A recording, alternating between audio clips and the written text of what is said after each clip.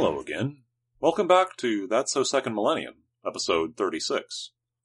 This episode is the continuation of my interview with my old master's thesis advisor, Ann Hoffmeister, a mineralogist. Yes, a mineralogist. By training, well, a solid-state physicist. That does not stop her from, in this episode, going postal and full bull in a china shop on the subject of galactic rotation. Although if I'm reading the citations in her papers correctly, I think there are some astronomers who are happy to, at least go somewhat in the same direction. Perhaps that's, if you were one of those astronomers and you feel you've been slandered by this statement, feel free to write me an email. Well, so she talks about galactic rotations, and at the, we indulge in a little bit of mathematical physics, and including her decrying of the practice of using Poisson's equation when you're summing over densities in the inhomogeneous term. You can't see the eyebrow raise I gave you there. And Gauss's theorem, can't forget Gauss's theorem. And then at the end, talks a little bit about the glass transition and the possibility that everyone who's ever measured the glass transition had a sample with water in it. So if the first episode wasn't controversial enough, by all means get out the popcorn and have another listen. Yeah, let's go on and talk a little bit about galaxies. So you've written some papers. How far back have you been dealing with this question? I don't.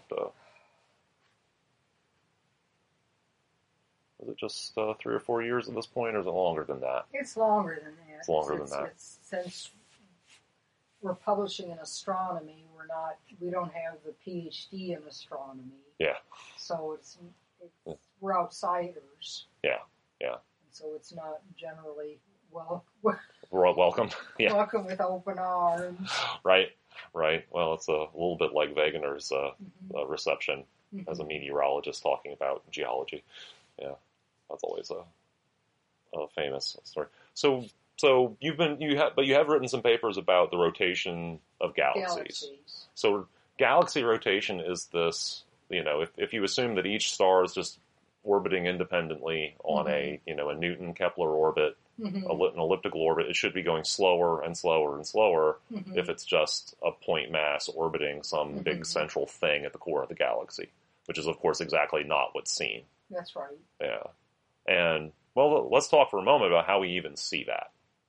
How do we get galaxy rotation curves? What's the data? The data is the Doppler shift of the galaxy. Yeah. So you'll see if one side of the galaxy is rotating away versus... Yeah. So the data depends on the orientation of the galaxy. And you can't really sample the interior. Right. So they can only get so close, but it's positive on one side, away from you on one side and towards you on the other, so it has to go through zero at the center. Yeah. And the mystery is, the unexplained mystery is, why do galaxies spin like records? Right. They have the zero spin at the center. Yeah, as opposed to being like, Mercury going as fast as it does and Neptune going as slow as it does. So obviously it's not the same model. No, it's not the same model, but the basis of the existing theoretical models is the solar system. Yeah. And the solar system has 99.9% of the mass at the center in the sun. Yeah. And that's not how galaxies are built. No, galaxies have most of their mass on the outside. Yeah.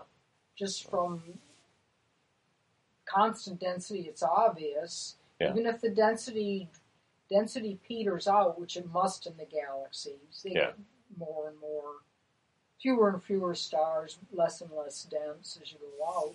But even with that, you still have most of the mass towards the outside. Yeah. So out in the spiral arms. So again, a galaxy like the Andromeda, there's a lot of mass in that central bulge, but there's an awful lot of mass out in the arms. Much more out in the arms. Yeah. So the analogy is a spinning hurricane. Right. Yeah. So the spinning hurricanes have the arms. They do. They have the central concentration. And it goes beyond that. If you measure, airplanes fly through hurricanes. Yeah. And the velocity curves, the velocity with distance from the center looks very much like the velocities of the galaxies. Yeah, I saw that that graph. It's surprising. It is surprising. Yeah. So and yet, of course, it's not surprising because they're star-shaped rotating objects. Why wouldn't they be similar? Yeah. So the mathematics is you can use Newtonian equations and for spin, which is actually Newton and Maclaurin, way back in He of the Maclaurin series that we learned in calculus. Yeah. Colin Maclaurin. Yeah. And if you use their equations, you get a perfectly reasonable velocity curves for the galaxies. So because you have something that's more like a soft, a non-rigid, but rotating object that has some sort of coherence to it. It's more than some sort. So the orbits, they're organized. The orbits are organized, and the basic way I'd explain that is think about Boston at rush hour. Okay? There you go. To make forward progress, the cars have to behave in a reasonable manner. Yes.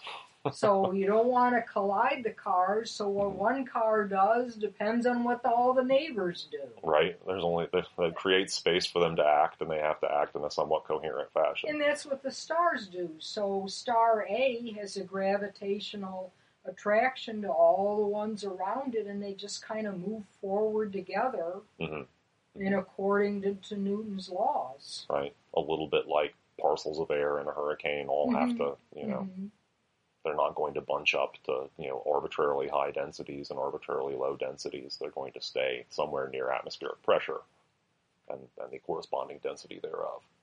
Yeah. The stars are going to do something somewhat similar. Yeah.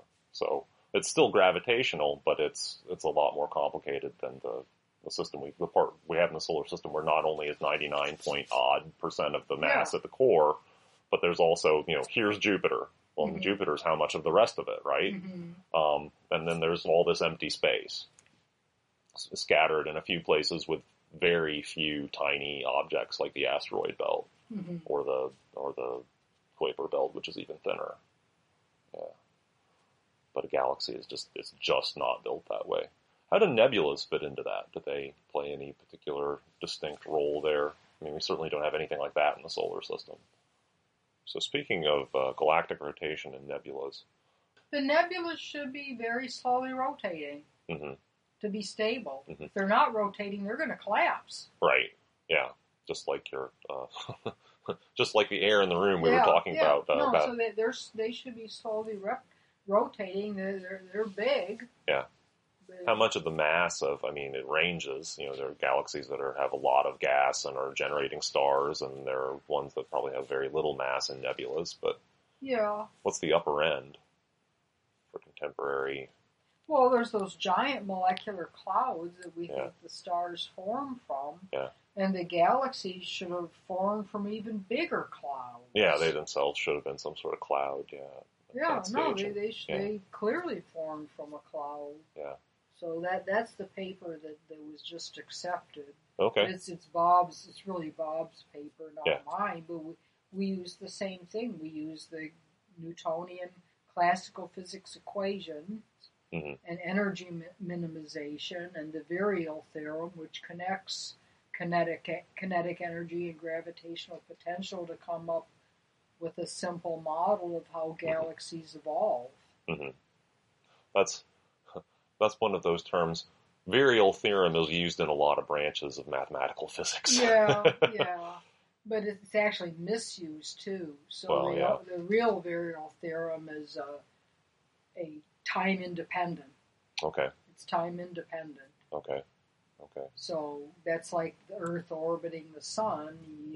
And where's the starting point? And where's the ending point? Yeah. If it's if it's not a circle, if it's an ellipse, it's a yearly thing, so you can see it. But if it's a circle, there's no beginning and end. Yeah. The points are all equivalent. We only got so far into that paper. The the one. Well, actually, I guess they both were from last year. But the one that where we started with modeling, just as a first approximation, almost to try to get it, the opposite of what's out there is to go all the way to a rigid body and at least start the analysis there, and then So I managed to get most of the way through that paper. And we talked a little bit about, the question I had at the end of it. Obviously, galaxy, it doesn't rotate like a rigid object either, but it's still, because there's so much mass spread out in the rim, in the arms of the galaxy, it behaves more like a coherent object than the solar system does, because the solar system really is these nearly isolated point masses. They're nearly isolated. They're Whereas a galaxy is a huge network of billions of stars. And it's gridlock. It really is gridlock. Yeah, and they're gravitationally, attracted one to another, gravitational balance, hauling each other along in these big associations. Yeah. So I like to think of it as a net. Yeah. And in a solid, we talk about it as being rigid. Well, the bonds are closer and strong. They're strong electrostatic bonds, but they're still. If you think of the nucleus and the electrons whizzing around it, a hunk of iron is empty space too. Right. Yeah. If you think of the mass in the nucleus, and it's. And yet, because the electrons are fermions, they can only pack so densely. Yeah, they can only pack so densely. Yeah. But the gravity in the galaxy is the same inverse square force as the electrostatic Coulombic forces governing the solid. Yeah, it's interesting, isn't it? Yeah. No, it's the that same both forces have the same mathematical form. So the argument that the galaxies spin like a record isn't a good model because the galaxies aren't rigid is bogus. Right. They're the same inverse square force. Yeah. Atoms are being held together. Molecules and macroscopic objects are held together by electrostatic forces, and galaxies are held together by gravitation. Yeah, and they're both inverse square laws. Yeah, both inverse square laws. Yeah. Which in itself is fascinating. Why are those both inverse square laws? Right. I think there's a connection there that has never been fully developed. Yeah. Well, the person who there's definitely a Nobel waiting for the person who can fold gravity and electromagnetics in together. But yeah. Let's see. What else did I want to? Gosh, and to maybe tip us finally over the edge into mathematical nerddom, we could talk a little bit about Poisson's equation and how it works, because that was one of the major topics of those two papers. Is that that there is a sort of a flaw in the assumptions of the method that methods that are used in the recent literature to talk about rotational curves. Yeah, no, as theories, models, science, research, whatever develop, they tend to get more and more complicated. Yeah. So the basic model of the galaxy is that it should be like the solar system. That's Vera Rubin. Yeah. The Keplerian law. Mm-hmm. And then it morphed to, we're going to use Poisson's equation to model this, and we get the same answer, so it must be right, because Poisson's equation is right. The problem is the way they use Poisson's equation is they sum densities. Yeah. And that doesn't work. Right. So where was Poisson's equation originally? Let's talk a little bit about it in terms of the mathematics. Like, how is it related to other sort of classical partial differential equations we use in physics? Well, it's related to Laplace's, which is zero density. Right. But is Poisson's equation was derived for constant density. Mm-hmm. And the galaxies, to use that, they sum densities, and that's not, you can't do that. It's like throw a gold coin in the Pacific Ocean. The density of the Pacific isn't going to change. Right. You don't sum the densities, you sum the mass. It's the thermo-extensive versus intensive variables. And there's plenty in math where you don't, for a homogeneous equation, you can add for non-homogeneous, which is Poisson's. You can't, the solutions subtract, they don't add. Laplace's equation is homogeneous because it's equals zero. So the wrong math and the wrong physics has been applied in their use of Poisson's. And if you look how they're using Poisson's, it's actually no different than Kepler's equation. Right. Boy, do the astronomers get upset when you point that out to them. Right. So, let's see. Yeah.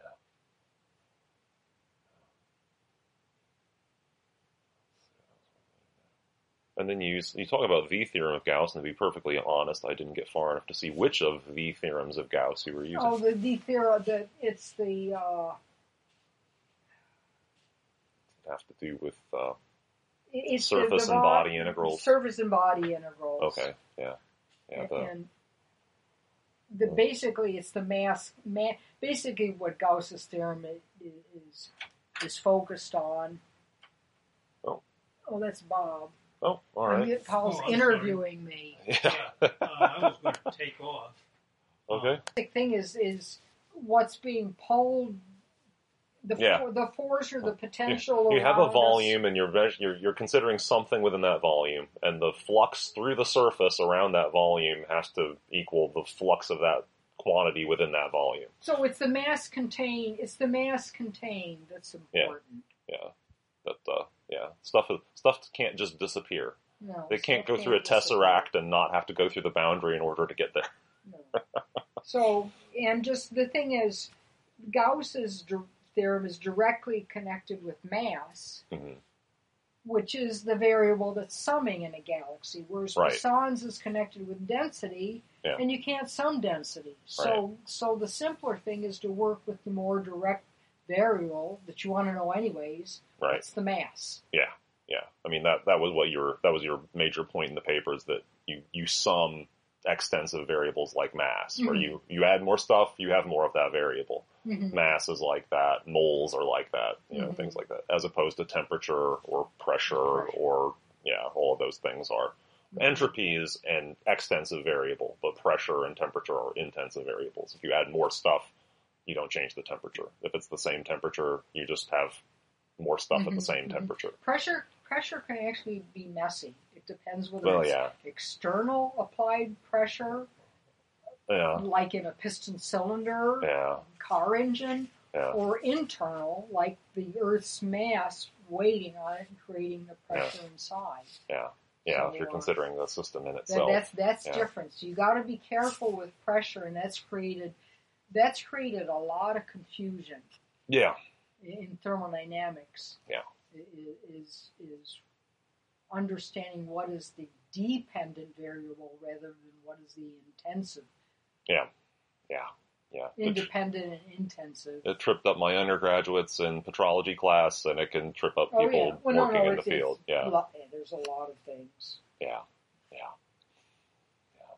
Always being willing to go back and critique your own work again. One of the things you have to do in science. That's what Helmholtz said. That's from Helmholtz. That he said the enemy of advancing science is being weighed your own ego. And so you have to thoroughly and carefully inspect your own work. Be your own work's, most... You want to be your own worst critic. The most trenchant critic, Be willing to actually dig as far down into it as you can. So, all right. Was there something, because we mentioned in the, while we were breaking there, that you had you were saying the most exciting stuff is always what isn't published, which is a good way. It's a good way to run a career, to have the best ahead, right? So what's the most exciting thing you're working on right now?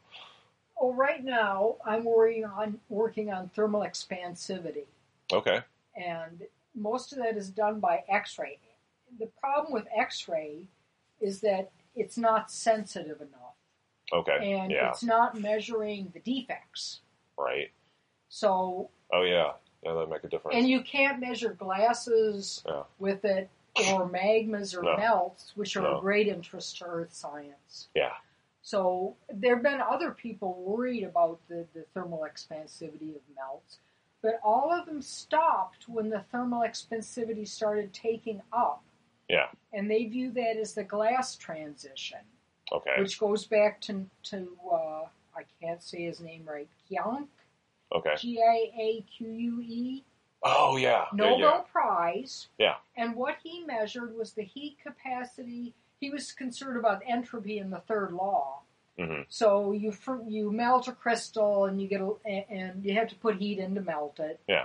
And that changes the entropy. Right. And what he also saw is when you melt a glass, you also have to put heat into it. And he came up with the term the glass transition, and yet there's no structural change. Okay. So what I'm seeing in my experiments with the dilatometry is it's water leaving. Okay. So what's happening is you have a two-phase mixture of magma and water. Right. And when you heat it up, it starts expanding rapidly at what Yeah. people call the glass transition. Okay. Because water, especially when it's turning to steam, Mm-hmm. is so much less dense than the silicate, it just goes up and out. Yeah. So what Giaque did is he measured glycerin, Okay. thinking it was pure. Okay. It was full of water. Yeah. Or at least it had enough water to... So what he was actually measuring, what he called the glass transition, is actually outgassing of water too. Okay. It has nothing to do with glycerin itself. Right. So I finished a proposal to look at this further. Mm-hmm. I've done a bunch of pilot experiments. I'm arguing with my colleagues. I think they're still talking to me, but Right. but Communication is also I believe the thing is that I measured thermal expansivity at different heating rates, and I get different results. Yeah. I measured it at hold times, and if you hold the sample, if it's hot enough, it contracts. Yeah. So that means it's losing its gas. Yeah. That's bad. And when you start heating it again, it'll start expanding. So Yeah. you hold it and it contracts. You heat it and it expands. You hold it and it contracts. So what Yeah. else can that be if the thing's outgassing? Right. And so it wasn't recognized because the previous experiments were all done under the same conditions. Right. What era was that when Giaque was doing his... 1923. There you go. The glass transition Yeah. it was coined by Giaque in 1923, 1923, yeah. measuring glycerin that he thought was anhydrous. Right. And the same mistakes being made now in earth science, they're measuring glasses that they think are anhydrous. Uh-huh. And they're not. And they're not. And Yeah. they're not. There's adequate water to throw things completely off. Mm. Yeah. So that's what I'm doing currently, and I think, and this goes back to heat. It's actually the same thing. Heat is dynamic. If you measure your properties near equilibrium, Yeah. you're not seeing what's really going on. Right. Very little of the universe is all that close to... No, it's not. And the disequilibrium's the most interesting. Right. Yeah, that's when things happen. That's when things happen. Yeah. So that's the current thing. And there's the galaxies. We just had this paper accepted. There's more to do on that. Yeah. Yeah. So I mean, I'm 64 now, Mhm. and I have no plan of retiring. Yeah. And I work 70-hour weeks because I have too much to do to complete in the Yeah. next 30 years. Right? Yes. Indeed. Yeah. I don't think you're not going to go like my great uncle Arnold and just start hanging out at casinos. Oh, no, definitely not. As a scientist, I don't have that much money to waste. No, exactly. Yeah, no, he was living off of his pension. He was a colonel in the Air Force when he retired, and he lived to be 99. So we Good were, for him. yeah, But no, I think there's lots of exciting stuff to do in science. Yeah. But you have to keep your eyes open and, Yeah. and be from Missouri and be very suspicious. be very suspicious, suspicious, and maybe a wee bit stubborn. Yes, Yeah. that too. Yeah. That too. Yeah. So, well, that's fabulous. All right, well, Thanks, pal. I was glad we were able to do this. Yeah, this has been a lot of fun. Oh, thank you. So, yeah.